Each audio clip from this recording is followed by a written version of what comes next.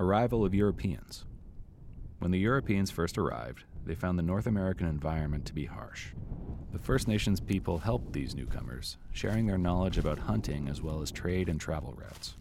The relationship was positive in the beginning, and even military alliances and intermarriages took place. In 1763, a royal proclamation was issued by the British government that pledged no First Nations were to be disturbed unless a treaty was made wherein they would give up their land in exchange for compensation.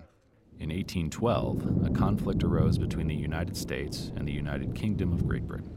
During this particular time, the Haudenosaunee were being driven from their traditional territory, and in order to seek protection, they joined alliances with the British.